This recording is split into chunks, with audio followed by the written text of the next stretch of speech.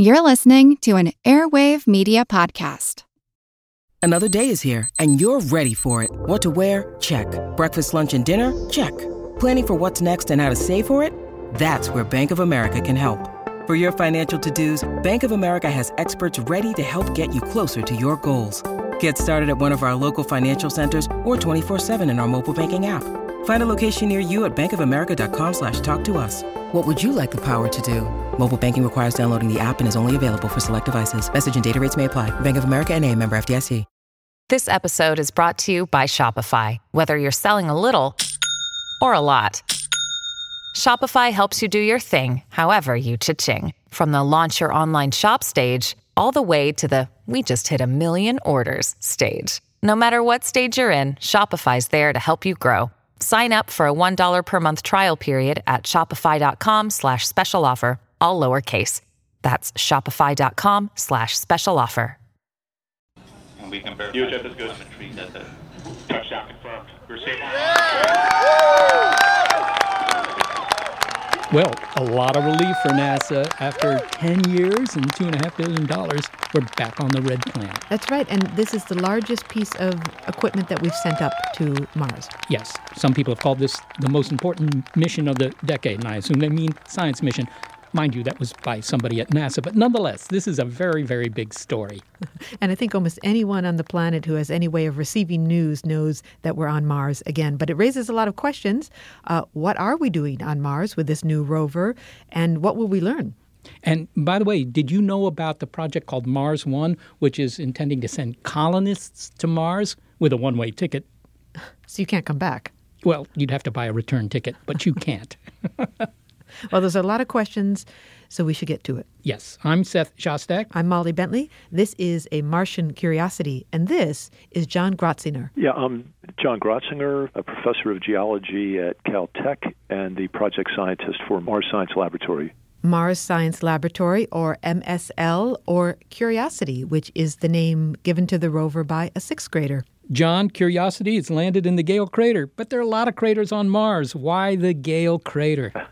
Well, the Gale crater is a really special one for us because it's the result of about 6 years of deliberation between many, many landing sites, and the one that we wound up with looks really terrific. Tell me, what is it about Gale crater? Did you just like the aesthetics? Was there something about the location, something about the crater? Yeah, there's a couple things about the Gale crater. If you sort of zoom out to the 30,000-foot level, it's one of the lowest features on Mars. It's a big Noachian age crater, and it sits right on a feature that represents a transition from highlands to lowlands of Mars, and it's even deeper than the floor of Valles Marineris. And if you don't know anything else about the story of water tends to flow downhill, and that was one of the initially attractive things about Gale. And in addition to that, it also has a mountain in the center of it that rises about 5 kilometers high, featuring a very, very thick succession of sedimentary rocks that have sulfate minerals in them, clay minerals in them. We see hematite. It just looks like an exciting diversity of materials for us to study. What's the rover going to do? Is it going to head for the mountains? Well, the amazing thing about it is that when we were selecting this landing site, it belonged to a category that we called Go-To, which means that where you land is not the prime science target, but you accept it because it's a smooth, flat place for EDL, entry, descent, and landing, and then you do something there and you head on out. Except when you head on out, it means you have to drive 10 kilometers or more, so we needed contingency, which would mean that if something happened to the rover and we could never leave the ellipse, we had something to do there. And we noticed from orbit that there was an alluvial fan, and that alluvial fan was aimed right towards the base of Mount Sharp, and as it happens, our landing ellipse moved right over the base of the alluvial fan, and so right from the get-go, we think that we're going to be exploring an area that may have received water that came off of this alluvial fan. Now, when you say alluvial fan, that sounds like somebody who's really into alluvials. But what you mean by that is someplace where maybe water had washed some rocks down into the floor of the crater? Yeah, that's right. If you think of the terrain from the western U.S. out in the Mojave Desert, you see ranges of mountains, and the water that flowed through those mountains causes erosion, and it transports bits of rock and soil. And then they get spread out at the base of the mountain, and the flows of water just kind of spread out and develop this cone-shaped deposit, and we seem to have landed right at the base of one of those. So you want to head out eventually from this alluvial fan landing spot and head for Mount Sharp. Now, the idea here is that you're going from, as it were, ancient Mars history up to more recent Mars history. You're going to get maybe a hydrological history of the red planet. Is that the goal? Yeah, I really think you just hit the nail on the head right there. We have very specific goals and objectives for the instruments, but if you want to put them into some overarching concept, that's it. And basically what we're able to do is, from about the last decade of exploring Mars, both with rovers and orbiters, we have a paradigm now which suggests that the very earliest history of the planet had an aqueous history that produced clay minerals. And then as Mars evolved, it went into a phase where it seems to have produced sulfate minerals. And then in its very youngest stages, it went into a time when it just seemed to produce sort of anhydrous iron-bearing minerals. And what's cool about this is that in this 5-kilometer thick mountainous stack of layers, we go from the bottom where there's clays up through sulfates and then up into the anhydrous stuff. And so what we may wind up doing is exploring what you can call, the great desiccation event of Mars or the great drying out. This is a question that people have been asking now for decades. What happened to Mars? Why did it go from being a wet planet to a dry planet? And the problem is that if you land a rover in one place and you don't have this continuous record, you get an observation, you can make a measurement, and then you can guess what happened after that. But what we're going to be able to do this time with some luck is to go progressively from one of these phases to the next and see in that transition if we don't get insight into why that event may have happened. It sounds to me like Mars's best days might have been, well behind it. I mean, in the sense that if there were lakes and oceans on Mars, that was a long time ago, maybe 3-4 billion years ago. Those are the layers you're going to hit first. Is it going to be all over but the shouting within the first 6 months? Well, that's the terrific thing about the way that this site presented itself, and I have to say it was very compelling for those of us that were involved in the final selection, because where the rover begins its mission is in the landing lips, and there's this whole alluvial fan system that we're going to check out. But then when we get to the base, we're basically starting with the oldest stuff and working through to the youngest stuff. And so we mitigate the risk of the rover, touch wood, failing for some reason because we've explored maybe the most prospective materials early on in the mission, saving the things for the drier periods of Mars for later on in the mission. So it's eat dessert first. Life is short. Or could be short in this case. Yeah, that's right. Okay, this mission has been called by NASA's top scientists the most important mission of the decade. Now, you might not be unbiased, but the decade has just begun. How does Curiosity earn this distinction? Well, I think it does that, and this may seem a bit corny, but it's absolutely true. It does that by standing on the shoulders of the giants that came before it. And Curiosity, in one sense, is the latest and greatest rover that NASA has produced, but it's a combination of complex, sophisticated instruments that has been sent to a field site that was chosen based on the local attributes of the geology, but also our conceptual understanding of how Mars as a planet has evolved. And that comes from all the missions before it. So in one sense, we're taking the next step. Of course, we're doing it with a novel set of instruments and new capabilities. John Grotzinger, thank you so much for talking with us. Thanks very much for having me. John Grotzinger is a geologist at the California Institute of Technology, and he is the project scientist for NASA's Mars Science Laboratory mission. Well, for Curiosity to land in the Gale crater, it had to land, period. And that meant it had to survive the landing. And there were many people who were watching this event. Now, Seth, you watched the landing of Curiosity. Now, you were not down in Pasadena at the Jet Propulsion Laboratory where John Grotzinger and the other engineers were wearing the blue shirts. Yes. No, but I was watching the landing. However, I was watching it on giant video projection screens at NASA Ames Research Center here in Northern California, along with 5,000 other people camped out on blankets and folding chairs on the grass there, all watching this really exciting event. Okay, but they weren't wearing the blue shirts that the NASA engineers were wearing. Probably some of them were, but it was dark. So. Okay. End of range control, air used -1.2. Now, one of the most gripping parts of this evening was the descent known as the 7 minutes of terror. Okay. Now, all these voices that we hear, this is mission control at the Jet Propulsion Laboratory in Pasadena. Yes. These are the guys who are, monitoring all the various systems, the telemetry, which is to say the data coming back from the spacecraft. It's the kind of scene we've witnessed ever since the days of Apollo, a room full of people sitting behind computer screens. Okay, so he just said that the rover is decelerating. It was decelerating at that point. Yeah, it's coming in at about 13,000 miles per hour, which is like, 5 miles per second. It's the escape speed from Mars. Okay, so Mars is pulling it in really fast, and you have to slow it down. The first thing that slows it down is this point where it's just beginning to hit the atmosphere, which causes a bit of friction, so it slows down for a while just because of that. We're going about Mach 2.4 at an altitude of 17. It says it slows down to Mach 2. Mach is the speed of sound in the atmosphere, so never mind that. It goes from 13,000 miles per hour down to 8,000 miles per hour thanks to hitting the atmosphere and then having this giant 50-foot parachute come out behind it. Parachute.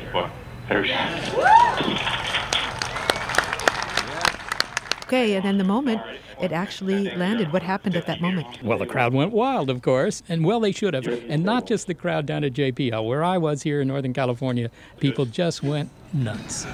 Touchdown confirmed. We're safe.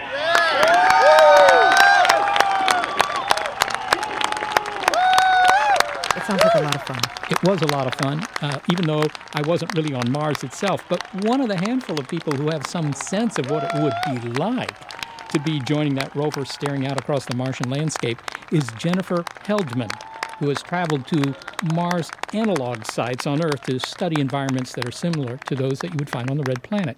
She's an astrobiologist, but it's not only astrobiologists who make up the Mars science community. Because to tackle a big question like, could there have been life on Mars, you need a lot of different people that know a lot of different things. So you need chemists, and you need biologists, and you need geologists, and you need physics people, and all of this to try and answer these big questions. And for those scientists, and it's a worldwide collection of experts, I might add, the 7 minutes of terror are over.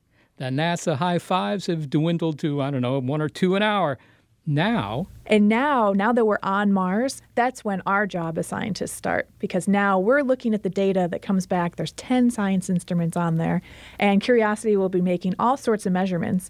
But those measurements are no good if we don't know what they mean or understand what Mars is trying to tell us. And we look at that data, we look at the numbers and the squiggly lines that the instruments will send back, and we make sense of it. And we're going to make sense of it and try and determine, could life have ever existed in Gale Crater where Curiosity is sitting right now? Well, it's nice to hear a scientist refer to those lines as squiggly lines. So that must be the technical term. Yes, exactly. That's squiggly lines and random numbers. That's right.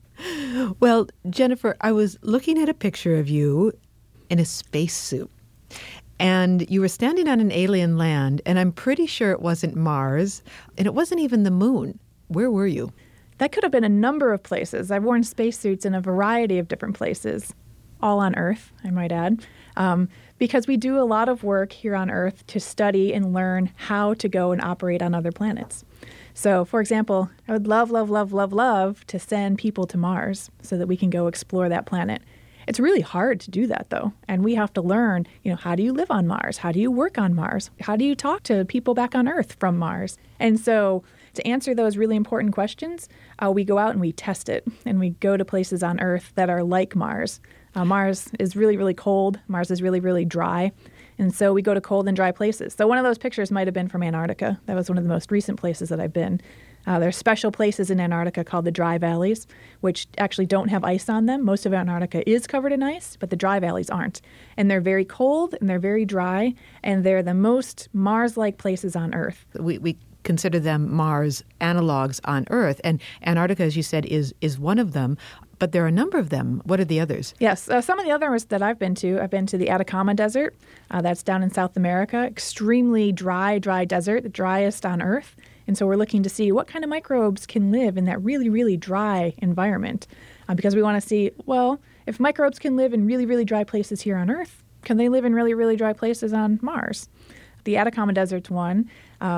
Out in the deserts, southwest deserts of the U.S. I've gone out to Utah, where we have a Mars Desert Research Station out there. So we can go out and test spacesuits and test rovers and test science. Can you share with us a story of what it's like to walk around in some of these environments with a spacesuit on? Anything that surprised you? Yeah, so there was one time out in Utah, we were at the Mars Desert Research Station wearing a spacesuit, and we had a camera crew with us because there was a group doing a documentary about Mars analogs and working out in Mars. So we said, sure, come with us. We're going to go do an EVA, an extravehicular activity, which means we're going to wear our spacesuits and walk around, and we're going to collect some rocks and get some samples. Great, come out with us. So we had little sample bags, and we had them in our backpacks, and we had our spacesuits on, and we get to the rock outcrop, and we pick up the rocks. Like, these are great. These are just what we've been looking for. We're all excited. And then we go to put the samples in the bag, and we couldn't get the bags open because we're wearing these big, thick gloves. You don't think about this ahead of time. You just think, oh, I'll open the bag and I'll put the rock in. How hard is that? It's really hard when you have a spacesuit on. Well, were they like a Ziploc bag or nylon mesh? Yeah. Little Velcro, or what was it? Yeah, it was like a Ziploc type of thing. You just had to pull it apart. Really simple. We do it every day in the kitchen, right? But with those big, thick gloves on, we could not get our sample bags open. And it was very embarrassing to have a film crew watching you for hours try to open a Ziploc bag. And we couldn't just, it would have been really simple to just take the glove off and just open the bag. But on Mars, you can't do that. And it would be a bummer to go to Mars and find great rocks and then not put them into a bag to bring them back. Exactly. So that's just one of those little lessons learned. You said that you went to Antarctica where it's very dry and very cold, but you also said you went to the desert in Chile where it's very dry, but I would assume also very warm. And so which is it for Mars? I mean, it is the red planet. Just with its name, it suggests that it is very hot. But is it hot or is it cold? Right. Mars is actually very cold. Its average temperature is about minus 60 degrees, so it's actually a very cold planet. And when we go to these analog environments on Earth, there's no one place that's exactly like Mars, because that's only Mars. So when we go to these analogs, we have to pick and choose which of the conditions mimic Mars. So in the Antarctica case, you get both the cold and the dry. In the Atacama case, you get the very dry. And that's still very valuable because you can still look at what are the dry limits of life, is the question that we're looking at there. We're also looking at water flows in these very dry environments. So we were studying some mud flows in the Atacama, which is very, very rare. But we actually saw the same thing on Mars. Well, how did that happen on Mars? Well, let's go figure out how it happened in the Atacama on Earth, where I can go and I can hike up to it and I can take samples and I can look at it with my own two eyes, and then apply that to Mars where we have satellite images and try and figure out what's going on. So now Curiosity is sitting on the red planet, and you are one of the few people that can understand what the terrain is like for this rover. How would you describe what Curiosity sees in front of it, having been to analogs on Earth? What is Mars like? I think from the analog experiences here on Earth, it's very desolate. There are no trees, there are no shrubs, there are no bugs, there are no animals walking around, and it's very calm and peaceful. When we go to these analog places, it's so quiet. There's no cars driving by, there are no planes flying overhead. There's no hustle and bustle of the daily life. It's just calm and quiet, and it's just you and the landscape. And so I think that's sort of that peaceful quality that Curiosity is dealing with now. And we're getting some pictures back, and you can see the big mountain that it's about to climb. So it's about to go hiking up this big mountain, and it's going to be spectacular. Now, when you saw those first pictures that came from Curiosity, and there was the desert, and there was the mountain, and there was this reddish hue, what was the first place on Earth that you thought of? I thought of the Atacama. You did? Yep, I thought of the Atacama Desert because the colors are the same, the rock distributions look the same, there's mountains in the distance, and so it looked very much like the Atacama, some dust blowing around, very desolate, and so that was my first thought. Jennifer Heldmann, thank you so much for talking to us. Sure, thanks for having me. Jennifer Heldmann is a research scientist at NASA Ames Research Center. Seth, could you put on those oven mitts that I set down in front of you, please? Why, are we getting some pizza out of the oven? What's the deal here? Why do I need oven mitts? Okay, so you see what else I put down there in front of you? Yeah, this giant Ziploc bag, Yeah, actually. This may be the largest Ziploc bag I've ever seen. It's almost a body bag size. Yeah, I was going to say, you order this from Mafia Supply Company? Okay, and what do you want me to do with this? That's not fair to the Mafia. Or it's closed right Yeah. now. Jennifer was trying to open a Ziploc bag, she said, while she was in the desert, and she wasn't able to do it for the cameras. Yes, What it I is. want you to do is try to open it and describe what you're doing. Now, you have on oven mitts. Well, actually, it isn't too hard to open this, if you want to know the truth, because I can just pull on. It's so big that even with oven mitts, watch. Oops, maybe it's not so easy. Hold it. Come on, Seth. Well, I can't The do Martian rocks are waiting Oh. for you. Well, those Martian rocks are safe from me because I cannot get this bag open. I'm sorry, Molly. This is not. Okay, Jennifer I'm not faking this. This is for real. is vindicated. Yeah. Can I take the mitts off now? I think you have to. Well, the gloves are off now. At least the mitts are off. Yes. Now let's find out just what this Martian rover can do. What will it be looking for on Mars? What might that say about life elsewhere? It's a Martian Curiosity. On Big Picture Science. When you need mealtime inspiration, it's worth shopping Kroger, where you'll find over 30,000 mouth-watering choices that excite your inner foodie. And no matter what tasty choice you make, you'll enjoy our everyday low prices, plus extra ways to save, like digital coupons worth over $600 each week. You can also save up to $1 off per gallon at the pump with fuel points. More savings and more inspiring flavors make shopping Kroger worth it every time. Kroger, fresh for everyone. Fuel restrictions apply. Now that we know where the rover Curiosity is and what the terrain is like, we can consider its mission, which is to hunt for the building blocks of life. And we'll hear about that a little bit later in the show. But first, let's consider this. Why do we keep looking for life on Mars? Why is it everyone's favorite inhabited planet? Well, I wanted to talk to a Mars scientist about the history of Mars in our imagination, but they're all busy with the Curiosity mission. But this guy was free. My name is Seth Shostak, and I'm senior astronomer at the SETI Institute. Okay. Well, there is a lot of interest in the red planet, and there has been since ancient times. Why did it stand out? Well, one thing that Mars did that the other planets didn't do, or at least not in a way you could see with your naked eye, was it would change its direction across the sky. It would move first one way and then back up and then go back again. And this was considered aggressive, erratic behavior. Is this what's known as Mars in retrograde? Right, exactly what it is, retrograde motion. And it's only because Mars is the next planet out from the sun than Earth. Was anyone talking about the possibility of life on Mars at this point? No, that had to await the invention of the telescope. And once it was invented in 1609, Galileo turns a telescope in the direction of the sky. Then they began to actually observe Mars. And over the course of the next 50, 100 years, some rather famous astronomers were looking at Mars, and they could see there were markings on it, which allowed them to see how fast Mars spun, like watching a merry-go-round. They'd see these dark features come back. It was about a day. And then they noticed that it had these polar ice caps. It was beginning to look like Earth. And that was very suggestive. They began to think maybe there's life on this planet. Well, then in the late 18th century, in the early 19th century, a British astronomer named William Herschel made a pretty extraordinary claim. He did that in the 1780s. He went in front of the Royal Society and he said, you know what? Mars's day is about the same as the Earth. Its poles are tilted with respect to the ecliptic by about the same amount, which means it has seasons. They said, if there are Martians up there, they probably enjoy a climate like our own. He was talking about Martians in front of this august British society.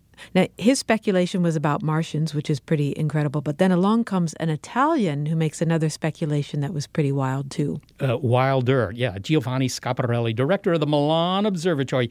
1877, he's got an 8-inch telescope, 8-inch refractor telescope. He looks at Mars for a long time, and he sees what he calls canali. Now, I don't think he meant canals in the sense that we think of canals. That's the English translation of the word. He just meant some sort of ditches, gullies, something, okay? But, man, this set up a firestorm. Because it suggests that someone had to make them. Yes. If they were canals that, were deliberately dug, yeah, somebody had to do that, and we weren't doing it. So it had to be Martians. And, his idea here was picked up by several people, but most importantly, it was picked up by the American astronomer Percival Lowell, who, till the end of his life in 1916, was publishing books, giving lectures, and talking to anyone who would listen about the canals on Mars. Okay, well, when did these assumptions get cleared up and bring us to where we are now, understanding that Mars was once watery, it is not now? We know that there are no Martians that run around with spades on the planet. We don't know whether or not there's life there. There may be life there, may have been life there. What did it take to go from Percival Lowell to where we are today? Spacecraft. That's what it took. We were trying to launch spacecraft to Mars in the early 1960s. Mariner 3, Mariner 4 launched toward Mars. Mariner 3 didn't make it, but Mariner 4 did, and it sent back these little postage stamp size photos, black and white photos of Mars, but up close of Mars, and you could see craters and a desert. And suddenly everybody realized there are no canals on Mars. There are no big Martians with shovel-ready projects on Mars. Mars was a hostile-looking place, and our ideas about the planet changed. But not so hostile that it would prohibit life there. That's right. We now think that, okay, it may be a tough environment, but maybe not an impossible one. Well, Seth Shostak, thank you so much for being with us. Well, it's been my pleasure. Okay, well, stick around, will you? I'll try. Now, one of the instruments on board Curiosity is the Chemical and Mineralogy Instrument, or CheMin. Now, with CheMin, it will try to find minerals like clays that would tell us when and for how long there was liquid water on the surface of Mars. Working in tandem with CheMin is another experiment, the biggest one on Curiosity. It's called SAM, for Sample Analysis at Mars. But first, CheMin does the reconnaissance.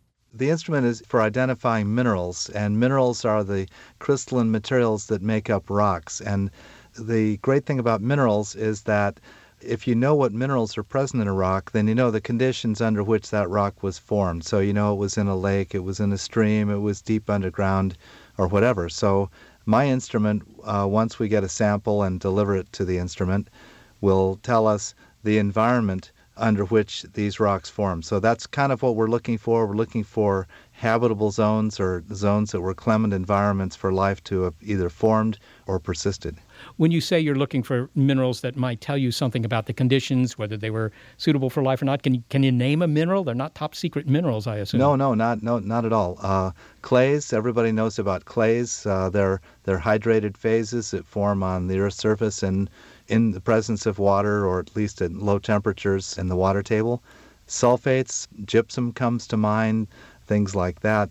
Those are formed in aqueous environments, and we kind of know the conditions of formation, and these are places where life could exist 4 billion years ago. Okay, so you're not actually, this experiment's not looking for what are called organics. No. Okay, because organics, I mean, that's kind of a nebulous term. Anything with carbon in it is considered an organic. So, but you're looking for minerals that tell you, look, there was standing water between, X million years ago and Y million years ago. Well, that's right. And the other instrument that's inside the body of the rover that's part of the Mars Science Laboratory is called SAM. It just stands for Surface Analysis at Mars. And that's an organic instrument. And if SAM finds an organic in there, then they need to know how did this form? Is this real, or is it a possible contaminant that we brought from Earth? And one way to tell that is CheMin provides the framework for understanding why that organic material is there. So if they found some interesting organic molecules with this other experiment, with the SAM experiment, and that happened to occur in the same layer as you find evidence for, water, then you get pretty excited.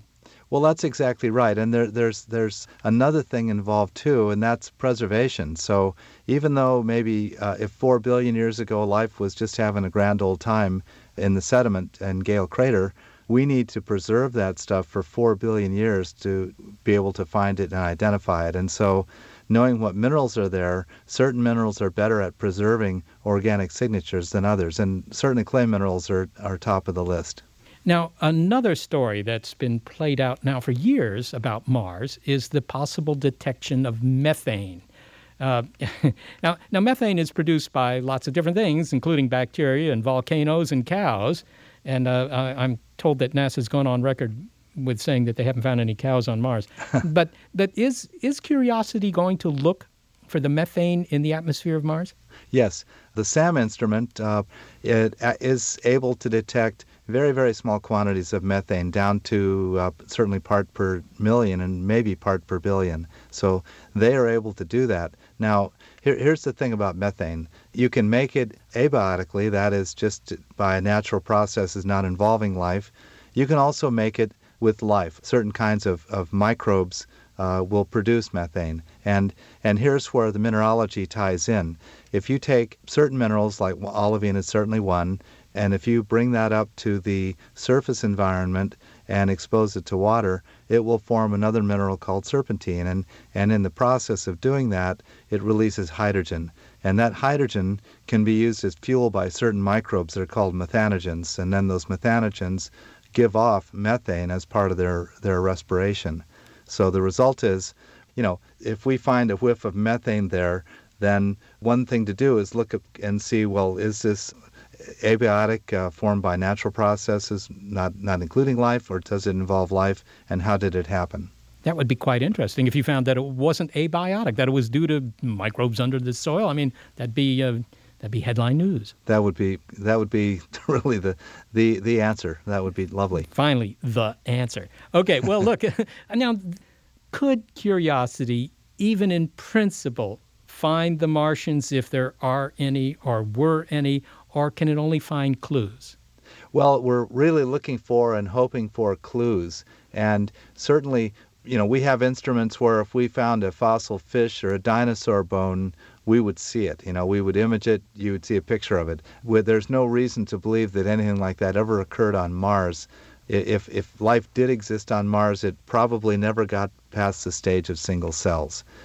So we're really honestly looking for signatures of life, for chemical signatures of life. And getting that, although it may not be definitive proof, would be a really big step down the road. Dave Blake, thanks so much for talking with me. Well, thank you very much. It's a pleasure to be here, Seth. A principal investigator for the CheMin instrument on the Mars Science Laboratory, David Blake is a senior scientist at NASA Ames Research Center. Now, as we heard earlier, there are many scientists involved in crunching the data that come from Curiosity, including scientists in training. Rachel Harris is a student doing laboratory experiments that will help us best understand the possible detection of organic materials by the SAM instrument on Mars. Seth spoke with her on the night of Curiosity's landing. That instrument is specifically designed to look for minerals that may have traces of biosignatures such as lipids. Lipids. I mean, I got plenty of lipids around my waist here. I mean, what kind of lipids are we talking about? What is a lipid? Well, a lipid is essentially a collection of fatty acids, and it's one of the main polymers of life, and perhaps the most strongest standing in terms of its ability to survive over millennia. Lipids, okay, but they're only made by biology. If you find a lipid, it was made by something that was alive. You can't make a lipid, just in a volcano or something. As far as we know, no. It's, definitely there are some inorganics that are in the process of creating lipids, but lipids are an example of a trace of life. And how does your experiment actually find a lipid? I mean, when I think of a lipid, I think of a little piece of fat around the edge of my steak. So it's actually kind of a drawn-out experiment. What we're doing in the lab is we're working with a strain of what are called purple non-sulfur bacteria. And in order to extract a lipid, you have to go through a pretty long process, which I won't go into the details of, but basically you would dry out the sample. First, once you collect a sample, you have to enrich it, so you have a lot of the mat growing, and then you would have to purify well, it's a good thing she's not going into the details here. Yeah, well, of course, her enthusiasm is just a reflection of how excited she is about this work. The purpose of this is to use these purple non-sulfur bacteria as sort of a test guinea pig, if you will, for finding out if the kind of experiments that Curiosity is doing can reliably detect lipids, if there are any, in its samples. So this is sort of a proving ground for Curiosity's work. Yes, it is. And as you can hear, it's a little bit complicated. Everything like that. You would dry that out and sieve that out.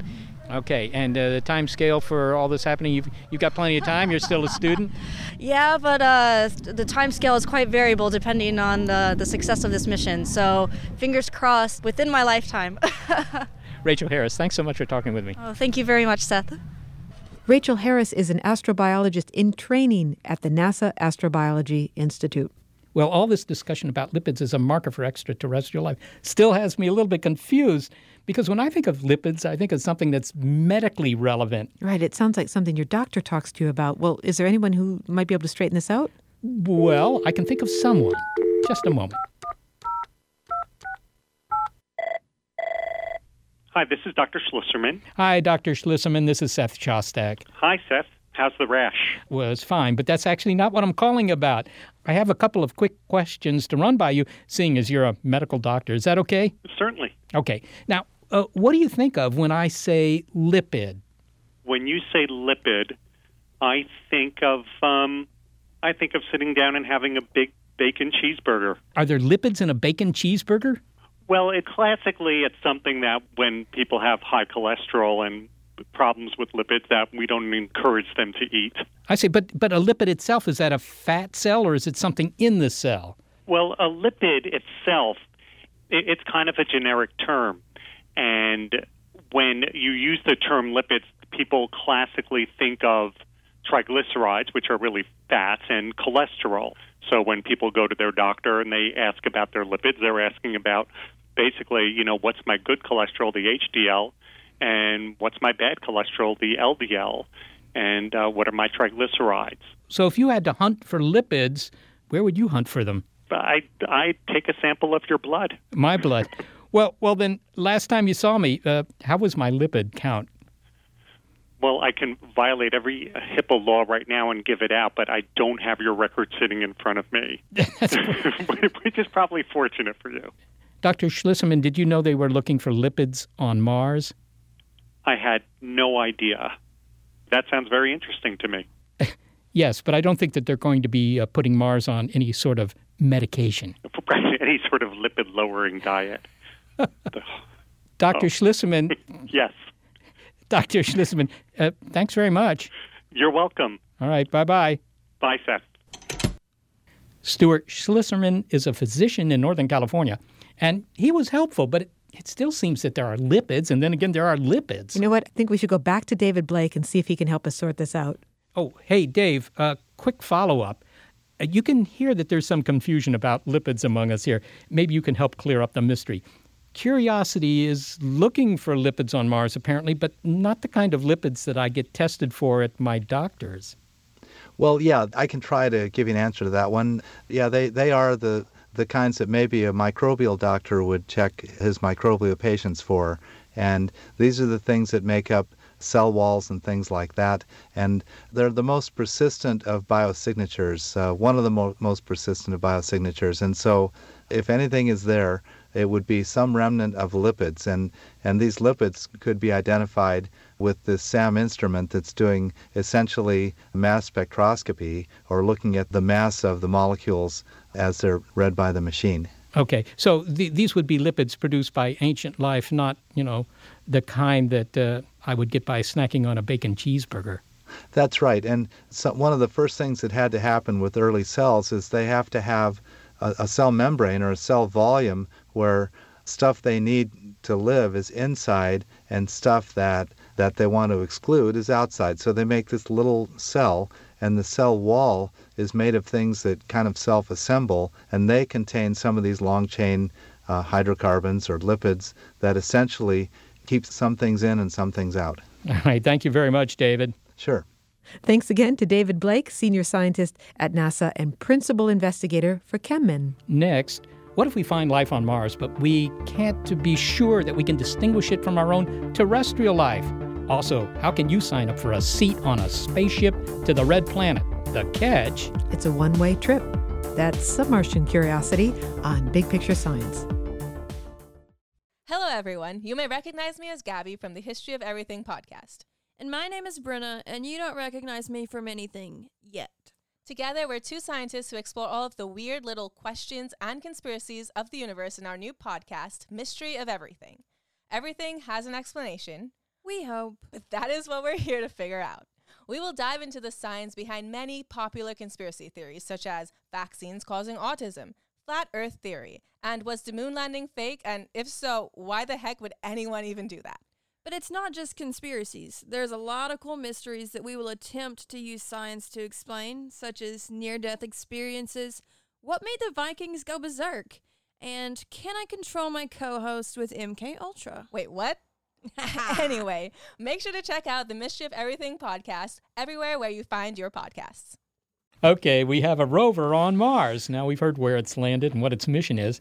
And while Curiosity is hunting for the organics that make up life, it raises the question of what would happen if one day we do find life on Mars. Well, besides pandemonium, how could we be sure that this life was not a transplant, that we are not related to it? I mean, asteroids hit Earth and they hit Mars and they cause chunks of rock to fly off into space, resulting in some rocks ending up on Mars and some ending up on Earth and vice versa. So could Earth life be simply the result of contamination by Martian life? It raises what's called the second genesis question. Felisa Wolfe-Simon is a NASA Astrobiology Research Fellow at Lawrence Berkeley National Labs. Well, the second genesis has to do with the idea that all life on Earth today has a common origin. So everything, trees, mosquitoes, elephants, humans, down to mice, bacteria, everything on Earth today comes from the same origin. And so one of the questions we all have is that unique in the universe? Did it only happen once and only on Earth? Or could it be elsewhere in the universe? And then would it have arisen from a completely second or different origin? So when we look for life on Mars, presumably it's Martian, right? Isn't that a second genesis? Well, it's an interesting idea. We know that rocks from Mars and rocks from Earth have been exchanging for billions of years. So could a rock from Earth gone to Mars and seeded Mars with Earth-like life? Or could a rock from Mars come to Earth and given Earth Mars-like life that we think of as Earth-like life? It's a good question, and we don't know that answer. So going to Mars will at least start beginning to get information to answer that sort of question. Now, Curiosity isn't going to be able to answer that question, right? It's just looking for life's building blocks, whatever genesis they are. That's right. So Curiosity is really opening the door to understanding, could life have ever been on Mars? Was it ever in a place that was habitable? Does it have the kinds of compounds that life needs? Okay, but let's step forward a little bit. I mean, let's look 10, 20 years down the pike, right? Or maybe less. And we bring a rock back from Mars, we take it into the lab, we open it up, and we see some frozen bacteria, bacteria fossils. Would we be able to know whether it was related to us or not? That's a very hard question. And while seemingly simple, is that bacteria in a Mars rock related to our life? It seems like a very simple question. It might be very difficult. However, we have these clues in life today. So on Earth, all life uses a type of DNA or nucleic acids for its, let's say, information technology. So one of the first things we might look for in that bacteria is, does it use DNA as its information technology, as all of its instructions? Another thing on Earth is we use proteins as our molecular machines. So we might look in that bacteria and say, is it using proteins and made of amino acids as machines to make life work? And lipids. So lipids is like fat. So this separates you from everything else. And this forms the cell membrane. Is that bacteria use the same sort of lipid or fat that we use? And so this is the way we can go about start asking those questions. How similar? What is the form and function of how that life works compared to how our life works? I think a lot of people just assume that if we found life on Mars, it would have DNA. But is there any real reason why it must have DNA just to be alive? I mean, could it be something XNA, QNA? Absolutely. I think it's an interesting question to say, if you abstract the problem for a second. So all life on Earth must have three things, we think, for argument's sake. First is information technology. We use things like DNA and genes. The second would be molecular machines or girders. So this is the proteins that do the work of the cell. And the third thing is a separation. This is like lipids or fat that separates you from everything else. And so those, if we abstract that, those are the three things that life needs. There might not be any reason to assume that life elsewhere in the universe would have to use the specific things like DNA or RNA that we use. Maybe there's a whole new type of molecule that can hold information and transmit that information to other things. Felisa, you're a biologist, you understand life. I get a question asked me all the time, do you think there ever really was life on Mars? And of course, I'm an astronomer, so I can't really answer that question, not that that stops me. When people ask you that question, what do you say? I say, how could there not have been life on Mars? Life is this amazing electric thing on Earth, and it's such an unusual event that may have occurred. Why not happen more than once? If we have it once, why not happen twice? Why not happen 3 times? I think what will be really interesting is understanding that. In thinking about being a biologist, I think if you asked somebody, a 5, 10-year-old, 20 years ago if there was life on Mars, they may have said no. I have yet to find a kid who thinks that that's the case. Almost every kid I talk to about going into science and being a scientist says, well, of course there's life on Mars. And it's just a matter of we need to understand the data that would either support or not support that. So I'd say, why not life on Mars? And finding life on Mars would give us a deeper and more complete sense of what it means to be alive on Earth. Felisa Wolfe-Simon, thanks so much for talking with me. Thank you, Seth, anytime. If you're roaming the halls of Lawrence Berkeley Labs, you might spot Felisa Wolfe-Simon. She's a NASA Astrobiology Fellow there. Well, whether we have relatives on the red planet today or not, we will. I am Bas Lansdorp. I'm the founder of Mars One. Mars One will establish human settlement on Mars in 2023. Human life on Mars. In that year, the first group of 4 humans will land on Mars. Every 2 years after that, another group will join the settlement.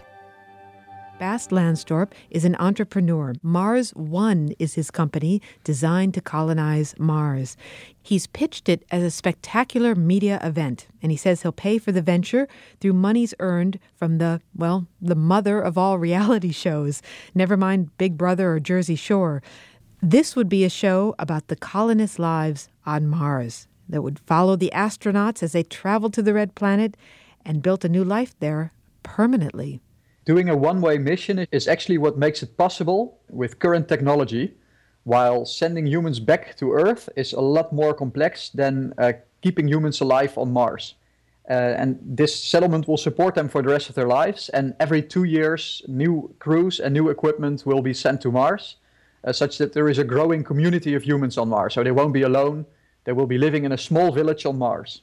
Now, the Curiosity lander, NASA's lander, made it successfully onto the surface of Mars. Everybody's excited about that, and everybody recognizes that robots can go to Mars, they can land, they can do their thing. So don't you get the question frequently that, why send humans? I mean, that's dangerous and it's expensive.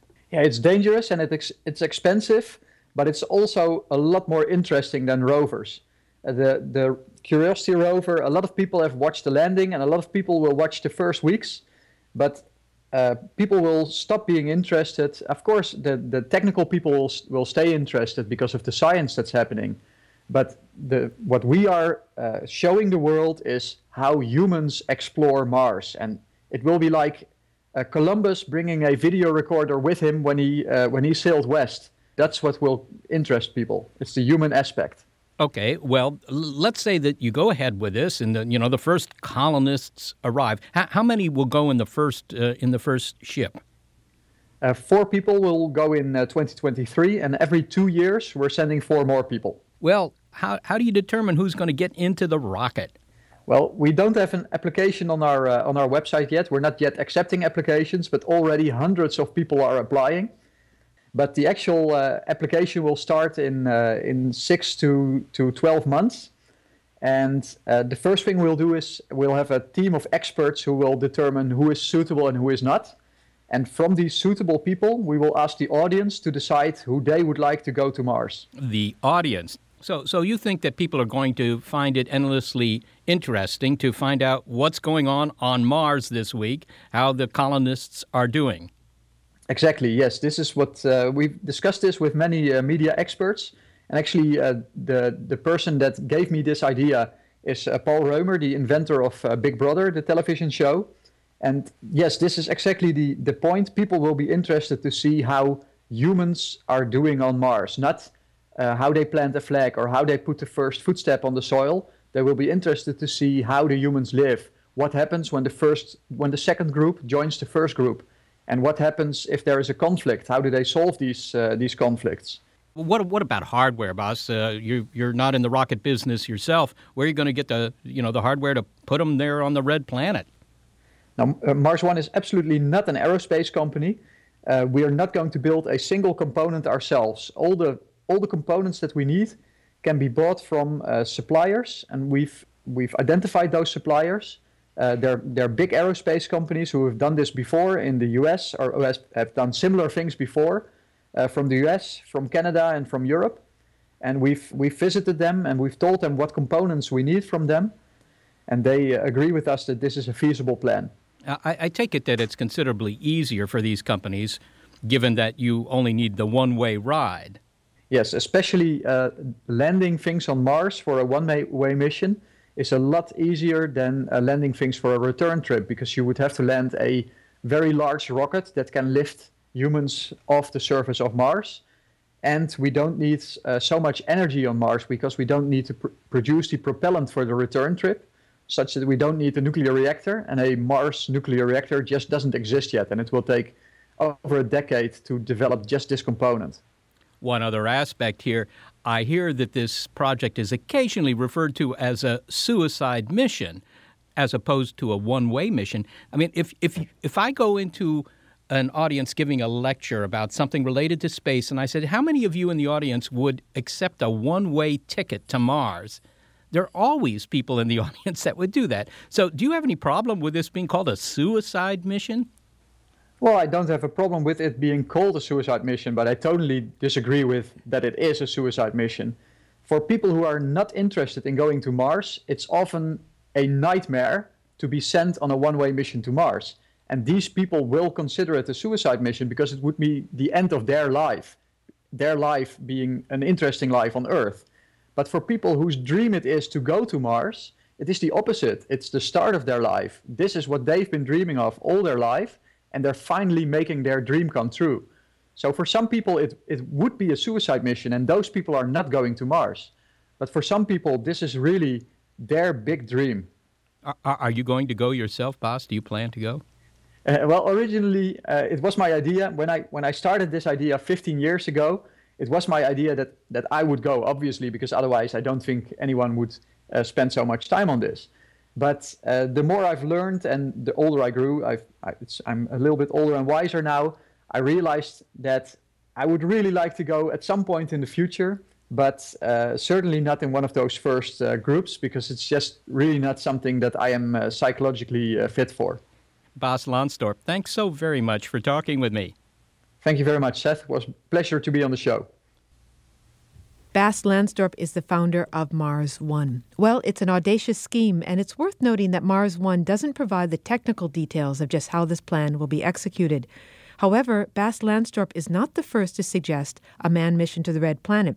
For a long time, people have talked about sending humans to Mars. Final thoughts on this from Curiosity scientist David Blake. Well, I think the idea is pretty cool. I think it's way, way down the pike. If you consider what it took, we sent basically a metric ton, about something like 2,000 pounds of machinery to the surface of Mars. And if you look at the launch pad at Cape Canaveral, you'll see what it took to make that happen. But ultimately, all these missions point to a future for humankind on the Red Planet. Yeah, if you look at the whole solar system, right now we don't have faster than light drive. We can't go warp 9, so we're, by my point of view, unfortunately, we're stuck in our solar system for probably my lifetime. If you want to go somewhere in the solar system, the only other place where we could have a normal life with technology would be Mars. All right. Well, I'll invest in real estate. Start with Gale Crater. Molly, would you consider volunteering to be a colonist on Mars? Absolutely not. No. You don't want to be a planetary pilgrim. No, I don't. I'm very happy here on Earth. Thanks to our larger-than-life but decidedly earthbound production staff, Gary Niederhoff, Barbara Vance, and Jay Weiler. Also support from Rena Shulsky-David and Sammy David and the NASA Astrobiology Institute. Big Picture Science is produced at the SETI Institute, and thanks also to our listeners. You've been listening to A Martian Curiosity, and you can find more Big Picture Science on iTunes and through the link on our website. And while you're online, why not go to Facebook and become a fan of the program? Become a alluvial fan of the program if you wish. You can leave your comments there as well. If you're a podcast listener but prefer over-the-air radio because, after all, that transmission might reach Mars, check out the listing on our website of radio stations that carry the program. Okay, I'm going to see if I can open the Ziploc bag with the gloves off. Ready? Yeah. And it's open. Huh. Tech moves fast. So keep pace with the Daily Crunch podcast from TechCrunch. With new episodes every day, this podcast will give you a quick overview on everything you need and should know about startups, new tech, regulations, and more. Listen to TechCrunch Daily Crunch now, wherever you get your podcasts. That's TechCrunch Daily Crunch, wherever you get your podcasts. The world is constantly changing and transforming. Cut through some of the noise with What's New with Wired, a podcast that goes in depth on the latest news in technology and culture. Their award-winning journalism will help you make sense of what's happening in the world. Listen to What's New with Wired wherever you get your podcasts. That's What's New with Wired wherever you get your podcasts.